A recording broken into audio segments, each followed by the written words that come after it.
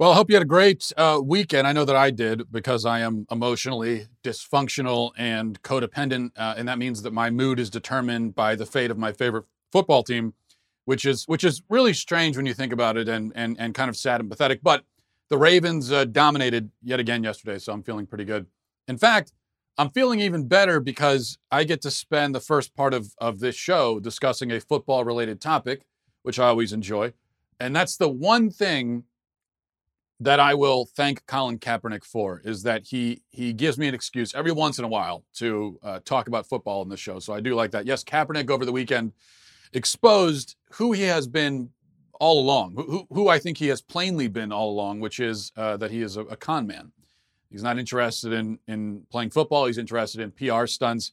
This shouldn't be news to anyone, but I think maybe it is. And so we'll get into that. We'll talk about it. Along with several other topics, including, speaking of people being exposed, Prince Andrew was interviewed by the BBC in regards to rape allegations against him and in regards to his relationship with Jeffrey Epstein. Jeffrey Epstein, who, by the way, didn't kill himself.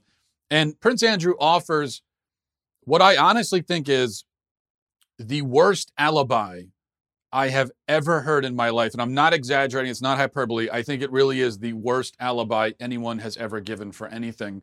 And we'll talk about that along with a number of other important topics as well. But first, a word from Quip. You know, Quip, makers of the Quip electric toothbrush, want you to know that the one single discovery that matters the most for your dental care is simply this: that if you have good habits, you're good.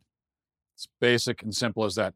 And that means brushing for 2 minutes twice a day, flossing regularly, no matter what brand you use. Quip makes that simple, starting with an electric toothbrush, refillable floss, and anti-cavity toothpaste. Quip's electric brush has sensitive sonic vibrations with a built-in timer and 30-second pulses to guide you through a full and even clean. So it's like going to the dentist, except you don't have to actually go to the dentist. That's the best part about it. The Quip floss dispenser comes with pre-marked string to help you use just enough. Plus, Quip delivers fresh brush head floss and toothpaste refills to your door every 3 months with free shipping. And so this is all about getting you into that routine, keeping you in the routine, and making sure that it's always right. Join over 3 million healthy mouths and get Quip today, starting at $25. And if you go to getquip.com/Walsh right now, you'll get your first refill for free. That's your first refill free at getquip.com/Walsh, spelled GETQUIP.com/Walsh. Quip, the good habits company. Okay. Colin Kaepernick, the former mediocre NFL quarterback who coincidentally discovered a passion for social justice once his star had faded already after an abysmal 2015 campaign with the 49ers, when he lost 6 of the 8 games that he started and posted only 6 touchdowns against 5 interceptions. That Colin Kaepernick was scheduled to work out for 25 teams this past Saturday. And I think the circumstances of this workout are unusual and worth reflecting on here for a moment. Kaepernick, of course, has been out of the league since 2016. That's the same year that he began his infamous anthem protest. But I think more salient to his 3 years of unemployment is the fact that not that he had the anthem protest in 2016, but that he went 1-10 that season, posting only about 2,241 yards passing, 16 touchdowns before getting benched for Blaine Gabbert. And if you don't follow football, let me just tell you that getting benched for Blaine Gabbert is the NFL equivalent of your dance troupe replacing you with Sean Spicer. It really doesn't get any more humiliating than that. Kaepernick, though, as he's been unemployed, has done pretty well for himself during his period of joblessness, better than most people do when they're out of work for 3 years. Signed a multi-million-dollar ad deal with Nike, and he's been hailed across the media as a civil rights martyr. So not a bad side gig while you're out of work.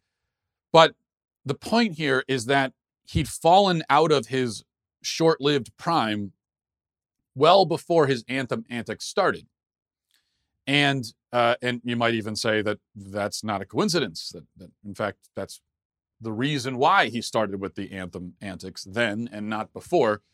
So he'd fallen out of his prime, and then he spends 3 years shooting Nike ads instead of playing football.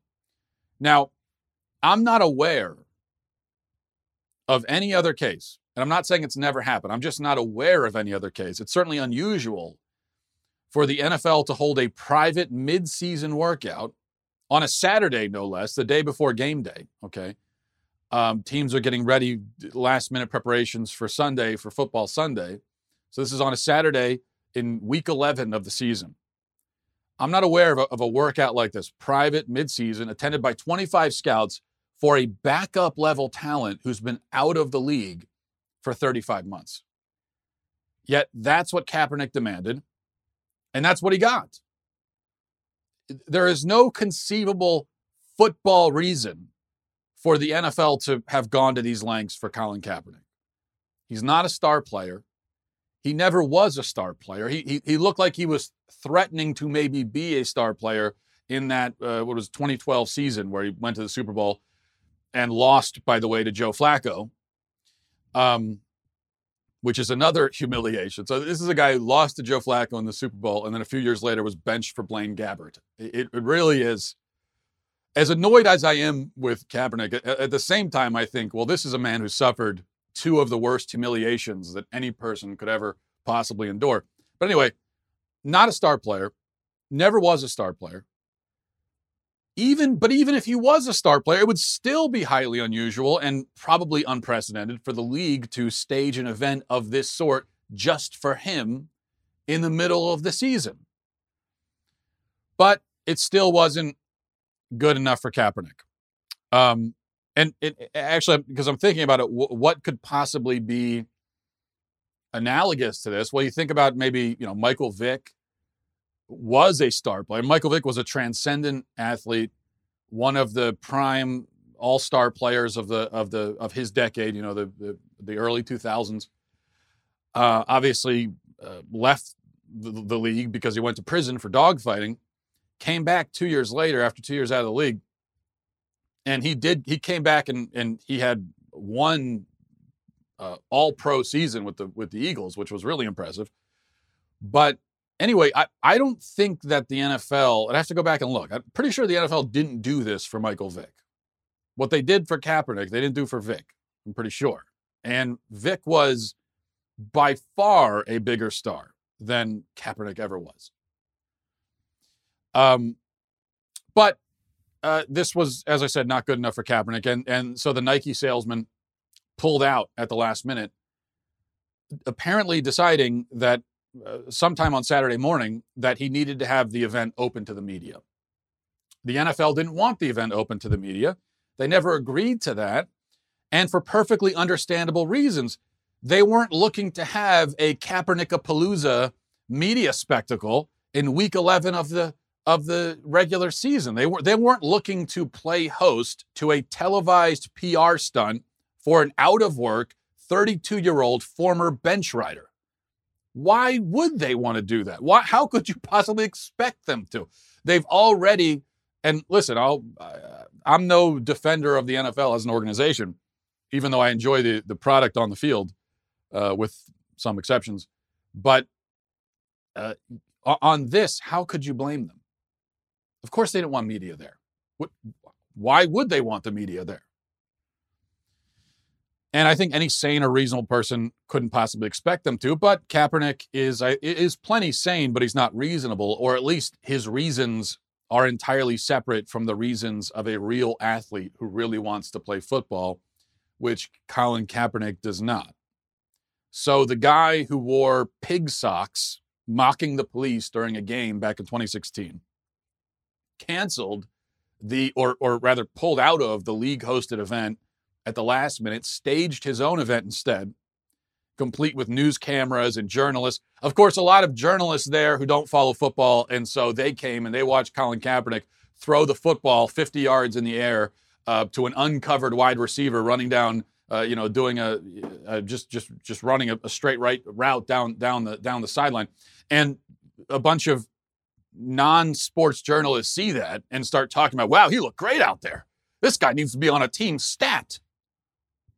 Yet just because you can do that doesn't mean that you're going to be a good quarterback in the NFL. A lot of people can do that. See, when you're really evaluating, you're looking at things like footwork, his accuracy and timing, explosiveness, his vision on the field, and those sorts of things, which are hard to evaluate at a workout the way that this one was conducted. But in all of those areas, he's never been very good.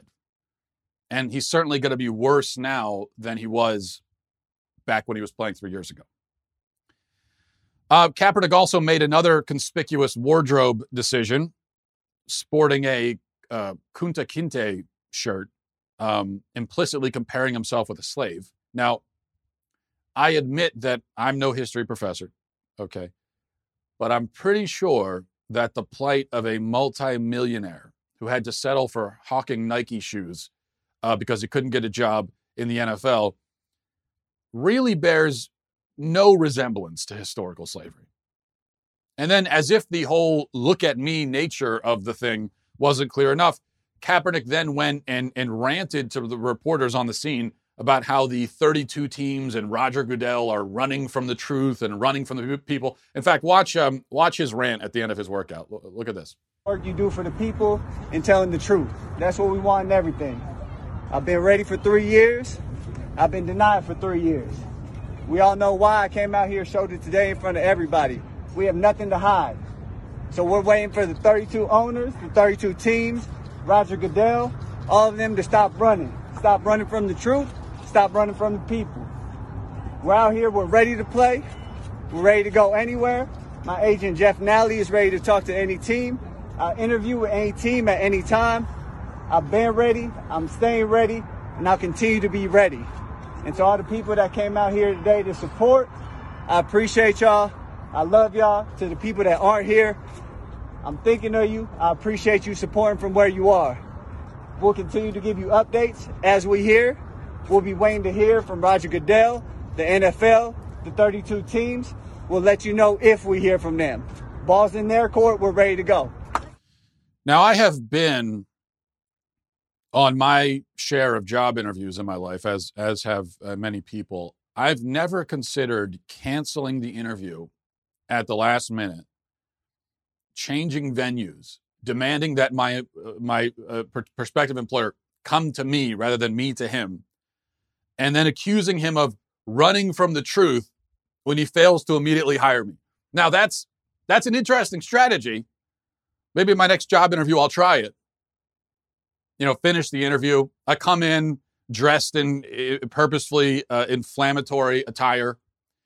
And then at the end of the interview, I say, so do I have the job? Well, we'll call you. We'll get back to you. Stop running from the truth. I know what you're doing. You're running from the truth and from the people. The people want me to have this job. Now give it to me. I don't know. Maybe I'll give that a try. We'll see.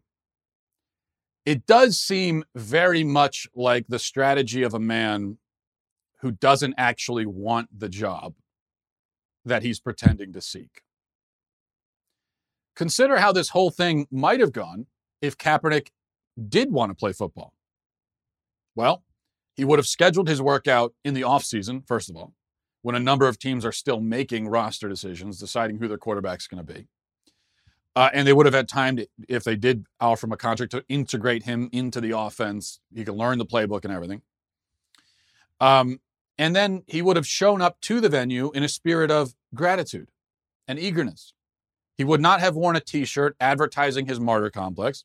He would not have scolded the NFL in front of news cameras. He would not have insisted on news cameras in the first place because they're not the people that are going to be hiring him. He's trying out to be a football quarterback, not to be a cable news talking head. But if there were cameras there and he did talk to them, his post-workout comments would have focused on, imagine this, football. And he would have expressed a deep desire to make a roster and help a team win games. And he would have said stuff like that. I just want to help a team win games. That kind of thing.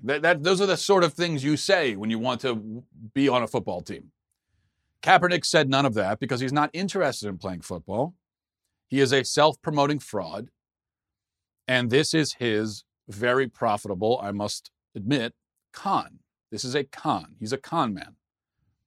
On a pragmatic level, it's hard to argue with his logic. if you put the ethics and the morality and honesty and all that aside, you're not worried about that, it makes sense. Because with his diminished skill set, his advanced age, at least by football standards, he's 32, okay? He could, at best, hope to be a kind of journeyman second stringer, hopping from one roster to the other, waiting for a starter to go down so he can fill in for a few games. He kind of like Robert Griffin III right now, RG3. That's what he's doing. Now, RG3 is 3 years younger than Kaepernick and was once more promising than Kaepernick was. But now he earns a couple $1 million a year playing behind Lamar Jackson. He's kind of Lamar Jackson's mentor and backup. And he's good in that role because he's gotten control of his ego and he's trying to help the team win. And he's now, whereas before there might have been issues with this, but now he's kind of humble and he's not trying to make it all about him. And it's a nice way to make a living. Look, if I could make a living, if I could get paid $2 million a year to be a backup quarterback in the NFL, I would do it. But it's not as rich or glamorous of a life as the life of a Nike-sponsored professional martyr. Kaepernick has carved out that niche for himself. The professional martyr, Nike sponsor. He got a Nike sponsorship as a professional martyr. No one's ever done that before. And that is better for him. I guess he's decided that he'd rather do that than accept the comparatively humble existence of a comparatively low-paid bench warmer in the NFL. And that's why Cap and his team of PR reps have made sure to stay in that zone between trying for a job in the NFL and actually landing a job in the NFL. They don't want to cross over into landing a job, so they just stay in that zone. And they've discovered that zone is filled with money and clout. Now, with all this in mind, it would be incredibly stupid and counterproductive for any team to offer Kaepernick a contract. Of course, you can't put it past an organization like the Bengals or the Jets to do an incredibly stupid and counterproductive thing. That's all they do, after all. But nonetheless, he is a washed-up second-string quarterback who, in the very best-case scenario, if he's able to reach the meager heights from which he fell in 2016, maybe could get you 2,000 yards and, a dozen or so touchdowns. At best. Now, most backups in the league can get you that. Or better. And the thing is, none of them are going to bring the media circus along with them. None of them will threaten to turn your fan base against you. None of them have the potential to rip your locker room into pieces the way that Kaepernick does. And none of them are likely to call you a racist if you have to cut them, which eventually you will. All backup quarterbacks basically inevitably get cut or retire. So Kaepernick's production, even in the best case possible scenario, could not possibly come close to compensating for the massive downside. I'm not sure that even Tom Brady in his prime could compensate for a downside as steep as Cap's. And Kaepernick is no Tom Brady, to say the least. This is not everyone talking about it's a conspiracy by the league. They don't want Kaepernick. It's not a conspiracy. This is very simple. If you're an NFL owner, why in God's name would you ever hire this guy? He's given everything I just mentioned. The very high likelihood fan base turns against you, locker room is ripped in half because some of the players are going to love him, some are going to hate him. He makes it all about himself. He's very me-focused. He's not a team player, and he wasn't a team player even back when he was in the league. And you just absolutely know that if you cut him or if you bench him when he thinks he should be playing, he's going to start accusing you of racism, all this stuff. Why would you ever bring that on yourself? He's not good enough for that. And even, take someone like Tim Tebow. Tim Tebow is not a narcissist or a fraud the way that Kaepernick is. But Tim Tebow washed out of the NFL and couldn't get a job after he left the Broncos and was on the Jets for a little bit, and I think he had a stint on the Patriots, and that was it.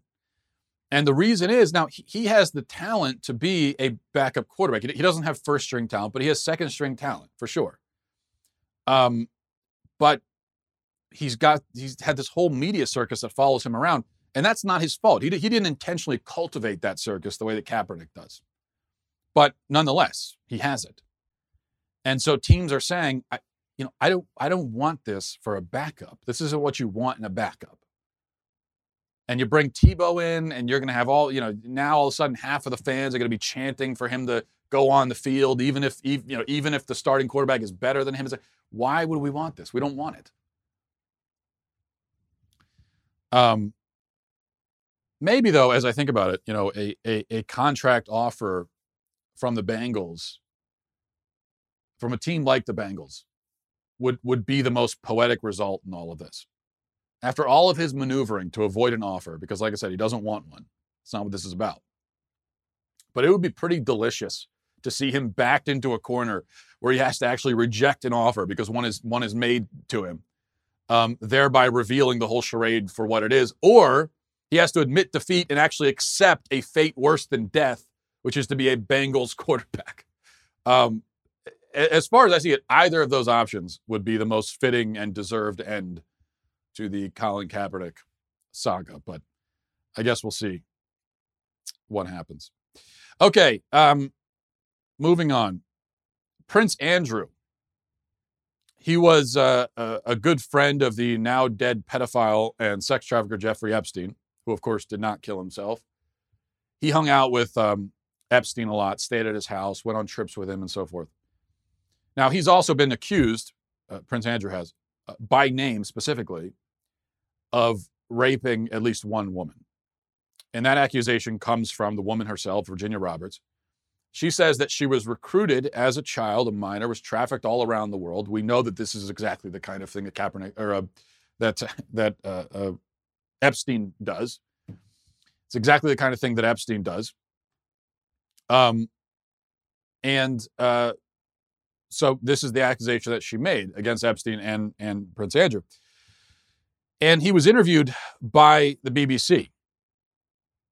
Now, the way the BBC interview phrases this is that he was accused of having sex with Virginia Roberts. But that's not the right term here. The proper term is rape. He was accused of raping Virginia Roberts, who was a minor and was sex trafficked. Okay.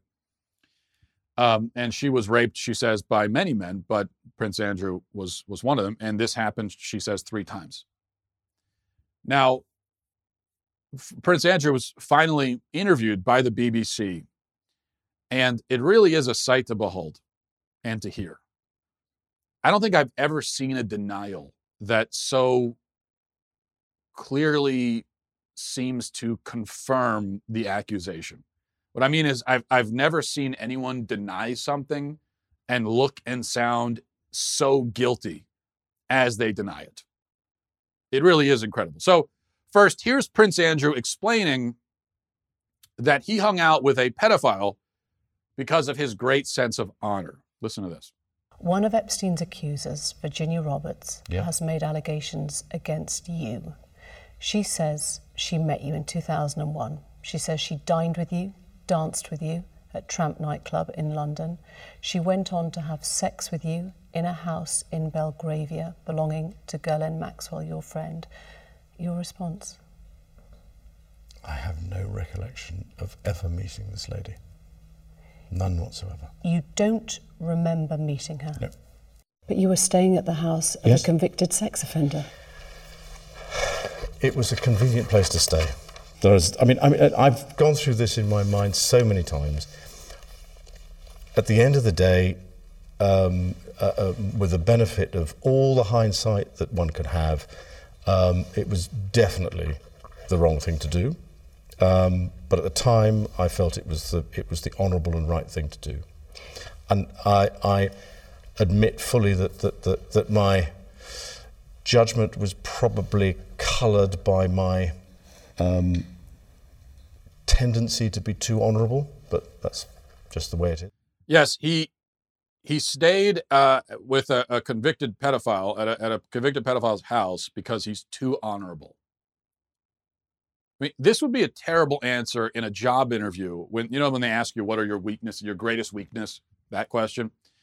Now, my answer to that used to be the classic of, well, I work too hard. So sometimes I forget to stop and smell the roses. Just such a hard worker. I'm just so focused.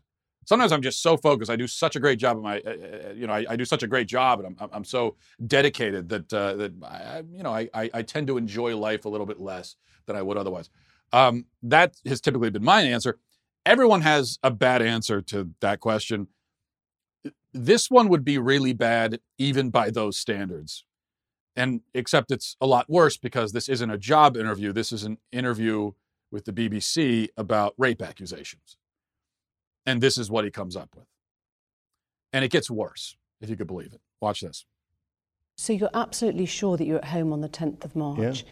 She was very specific about that night. Mm-hmm. She described dancing with you and you profusely sweating, and that she went on to have bath, possibly. There's a slight problem with the sweating because I have a peculiar medical condition, which is that I don't sweat, or I didn't sweat at the time, and that was yes, I didn't sweat at the time because I had suffered what I would describe as an overdose of adrenaline in the Falklands War when I was shot at, and I simply it was almost impossible for me to sweat, and it's only because I have done a number of things in the recent past that I'm starting to be able to do that again. So I'm afraid to say that there's a medical condition that says that I didn't do it, so therefore. Yeah. He remembers not sweating. He remembers not sweating. He remembers that at the time when this didn't happen, he didn't sweat. He remembers not sweating as the thing did not occur. You see? It was a medical condition. So we can look at his calendar and say, oh no, what day was that? Was that the 16th of April? Let me check my, it says right here, I didn't sweat that day. Yeah, that was a non-sweating day. Yeah, I've got my sweat schedule right here, my sweat I call it, and I keep track of all the days I sweat. Now, I did sweat the day before. On the day before, between 3 p.m. and 5 p.m., I did a little bit of sweating, picked up some sweating about 8 p.m. to 8:30, but then I didn't sweat again for another 3.5 days. This is what he's trying to say. It is, it's stunning. And this is the kind of excuse that someone like Prince Andrew can make. Now, that's not going to work for a everyday peasant like me or you. If we went with I know I didn't do it because I didn't sweat, if the brow doesn't drip, you must have quit. If you or I tried to go with that, it's not going to work. But Prince Andrew, yeah, he can say that. His excuses are, I hung out with a pedophile because I'm just too honorable. I'm such an honorable guy. And you know that I didn't do this thing I'm accused of because I also don't sweat. I am an honorable, non-sweaty person. This is what you get now. Why does the royal family exist? This is why. A gaggle of crooks and leeches. Their only job is to be rich and live in a fancy house. What's the point? And why do Americans love these people? I've never understood that. We fought a war to be rid of them. And now we buy tabloid magazines. Oh, it says here that Prince Harry has athlete's foot. Wow. Did you see this? I don't get it. And listen, I understand tradition. When I talk about this, people always say, it's tradition. Aren't you a traditionalist? Don't you believe in tradition? Yeah, I believe in tradition. I think it's great to preserve tradition. But I think there are two mistakes that people often make with respect to tradition. One is to assume that something is bad and archaic and backwards and barbaric and primitive just because it's a tradition. And so to try to overturn traditions simply because they are traditions. So that's a big mistake that people make in this culture, especially. And I'm totally against that. But then on the other end of that extreme, there's the mistake of thinking that everything that is a tradition should just be preserved simply because it's a tradition. Even if it no longer serves the purpose it once served, even if it's now extremely counterproductive, even if it's, even if it's sort of devoid of all the meaning it once held, it just preserve traditions at all costs simply because they're traditions. And, if people a long time ago did something and they can continue doing it, then we should keep doing that same thing just because those people did it. I think that's also the wrong approach. I think we should respect tradition. We should take tradition seriously, so that if our ancestors did have a tradition, we should take that seriously. We should look at it and think, well, there's a reason why they did this, and we shouldn't just toss it on the trash heap without thinking. We shouldn't do that. But the royal family now is just, it's an embarrassment. And especially when you add this Epstein thing into it. But it's not my concern because I'm not British. So, as I said, we fought a war so that we didn't have to deal with these people. Of course, then we came over here and now we've sort of turned our own political class into their own form of royalty. So I guess we don't have a lot of room to judge. By the way, here's a picture of Prince Andrew and Virginia Roberts. Says he never met her, but here he is with her. Now he's got an explanation for that, or a denial anyway. He says that it can't be him. It's not him. This must be some kind of trick or sorcery, because he says he would never show that kind of affection in public. And he always wears a suit and tie. So that guy, that guy in that picture, it's not him. It looks like him, but that guy is a sweaty slob. That guy is a sweaty, dishonorable, disgusting slob, which Prince Andrew definitely isn't, he says. All right.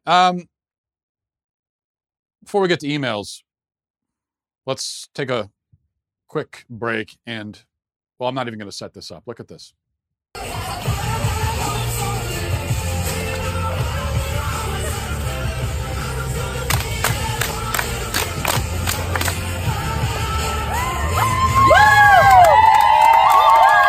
That's like the Macarena, but somehow whiter. This thing they do now, this is the second video we've seen. This is the second disturbing footage we've seen of this. I don't even want to call it a dance.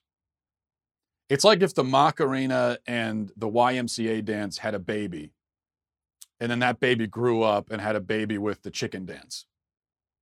And you end up with this thing that they do in Pete Buttigieg's campaign. Just if you needed more reasons not to vote for the guy, I think that's probably all the reason you need. And there are a lot of other good ones too, but we don't even need to get past that. Okay, we're going to go to emails. Now, there's this, speaking of disturbing and creepy, there's this legitimately disturbing and creepy Sprite ad where Sprite is trying to, because this is what companies do now with their advertisements, trying to push delusion and confusion onto kids and onto the culture. But I think I'm going to save this discussion because it deserves a longer discussion. I think not at the very end of the show. So I'm going to save that for tomorrow. We'll talk about that tomorrow. And instead, we'll go right to emails. MattWalshShow@gmail.com. MattWalshShow@gmail.com is the email. This is from Dale. Says, hello, Matt. Love your show and your witty, sarcastic humor on the current ridiculousness this world produces. Helps me laugh through this craziness and realize life really isn't that serious. However, I'm coming to you for advice on a very serious matter. I want to ask my girlfriend for her hand in marriage, but I don't know if she feels the same way that I do. She's brought it up before and mentioned what kind of wedding she wants, but does that mean she's wanting to get married? Please help me. Dale, she's brought up marriage to you and told you what kind of wedding she wants. She wants to get married. Yes, 100%. So the only thing that could make it more obvious, and maybe she's already done this, but if she's given you ring sizes, when you get to her bringing up her ring size casually, hey, by the way, just so you know, my ring is a size 7. In case you were wondering, is that how ring sizes work? Is there a ring size? I forget. It's been a while. Anyway, that's the only thing. When she does that, that's the equivalent of, one of those banners that a helicopter flies across the beach when you're at the beach and there's a big helicopter advertising a deal at the car dealership or something. That's the equivalent of that. If she put it on a, please propose to me. So she's not quite there, but she's almost there. And so, yes, get that ring, make it happen, Cap'n. And congrats in advance on your pending nuptials. God bless. This is from John. Matt, when you move your head a certain way, the globe in the back makes it look like you have a man bun. Just thought you should know. The globe in the back.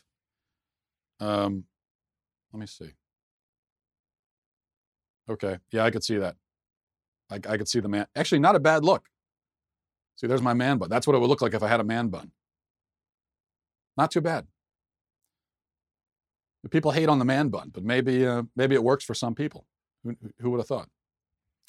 All right. Oh, you can also see my back there. That's my artwork that my daughter did, her portrait of me, which I've displayed proudly on my bookshelf there. She gets her artistic talent not from me, I can tell you that. What else here? This is from Drew, says, Mr. Walsh, as a child, my mother would give us green beans and ketchup. I remember the dish fondly and it taught me to eat my greens. I occasionally use ketchup with fries and somewhat agree with your point. The question is there an acceptable way to use ketchup that does not insult the dish in which it is used? Drew, I hate to be the one to tell you this, but your mother was trying to poison you. Call the police. It's not too late. Ketchup on green beans is an insult. You know, if you're going to, I don't know how she prepared the green beans, but if you want to season green beans, the classic salt and pepper will do just fine. You want to throw a little bit of garlic powder, some Parmesan on there, I'm not going to have a problem with that. Ketchup, there's no place for ketchup on green beans. There's no place for ketchup, period, on any dish. Because, as I said, if you're putting ketchup on your fries, it means your fries were poorly seasoned. If you're putting ketchup on your hamburger, it means that number one, the hamburger was poorly cooked and poorly seasoned. And also, apparently, you don't have access to any of the other sauces or condiments that would be acceptable on a hamburger. If you want to go mayonnaise, that's fine. You want to go mustard. You want to go any of the various types of barbecue sauce. There's no reason for ketchup once you get above the age of about 12. Let's see. All my emails are basically about food, which I'm not complaining about. This is from Suzanne, says, hi, Matt. I have enjoyed reading your insightful commentary and wit for several years and was pleased to hear that you joined the Daily Wire team. Your podcasts are a highlight of my weekly listening experience. And while I generally concur with most of your opinions, I have on occasion disagreed, such as with your take on internal household temperatures, but hadn't felt the need to write. After laughing at your incredulity concerning chili and cinnamon rolls, however, I thought it important to educate you on the culinary virtue of such a combination. Let me preface with this. I'm a Missouri girl and had never had chili with anything other than crackers. My husband, who hails from Kansas, grew up with chili and cinnamon rolls served in school back when school kitchen ladies actually cooked good homemade food. Well, apparently not, Suzanne, if they're serving cinnamon rolls and chili. Eventually, I learned to make exceptional cinnamon rolls, which I bake several times a year, and always when I make chili. As we say in our household, it's against the law to serve chili without cinnamon rolls. That's the exact, I think the truth is the exact opposite of that, actually. And we've converted several guests to this belief as well. They are simply a complementary combination of savory and sweet, like peanut butter and jelly, sea salt and caramel, or popcorn and candy. The biggest difference is one bite typically wouldn't contain both, except by those who are extremely adventurous. Depending on preference, they can either be eaten by alternating bites, as one would eat a piece of garlic toast with an Italian dish, or most popularly by eating the savory chili as the meal and finishing with the sweet rolls as dessert. This brings a hearty cold weather meal to a satisfying close and agreed upon by more than Midwesterners. I don't know what else to say on this. I've already communicated my disgust, my moral outrage about chili with cinnamon rolls. And I've gotten so many emails from people defending this abomination before God. And I also want to make it clear, because a lot of these emails are making straw men of my position. There have been a lot of emails defending cinnamon rolls in principle. I don't have any issue with cinnamon rolls. Of course I enjoy cinnamon rolls. Who doesn't? I'm an American. Okay, I'm not a psychopath. But I'll have a cinnamon roll with breakfast. Okay? That's the proper time. Or you want to have it as, you can have it really any time of day as its own thing.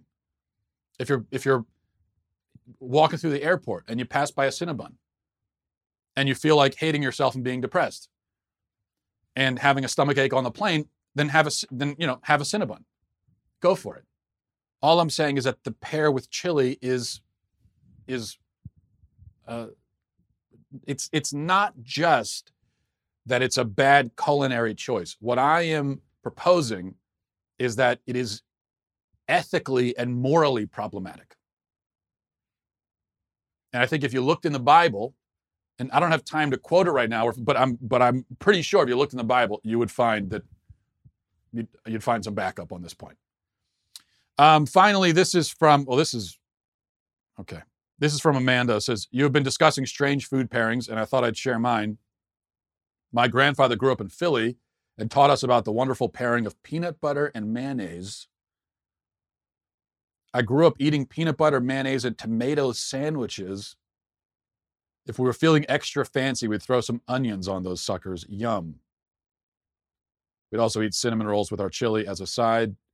But to dunk, Monte Cristos are also something we enjoy here in Colorado.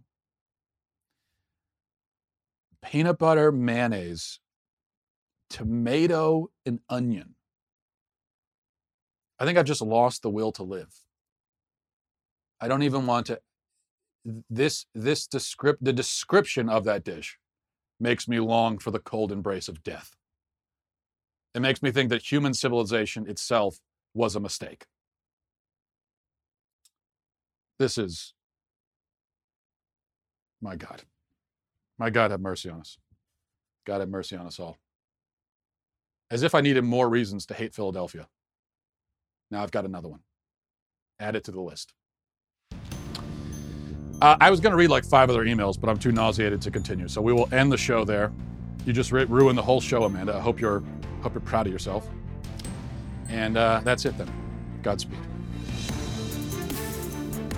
If you enjoyed this episode, don't forget to subscribe. And if you want to help spread the word, please give us a 5-star review and tell your friends to subscribe as well. We're available on Apple Podcasts, Spotify, wherever you listen to podcasts. Also, be sure to check out the other Daily Wire podcasts, including The Ben Shapiro Show, Michael Knowles Show, and The Andrew Klavan Show.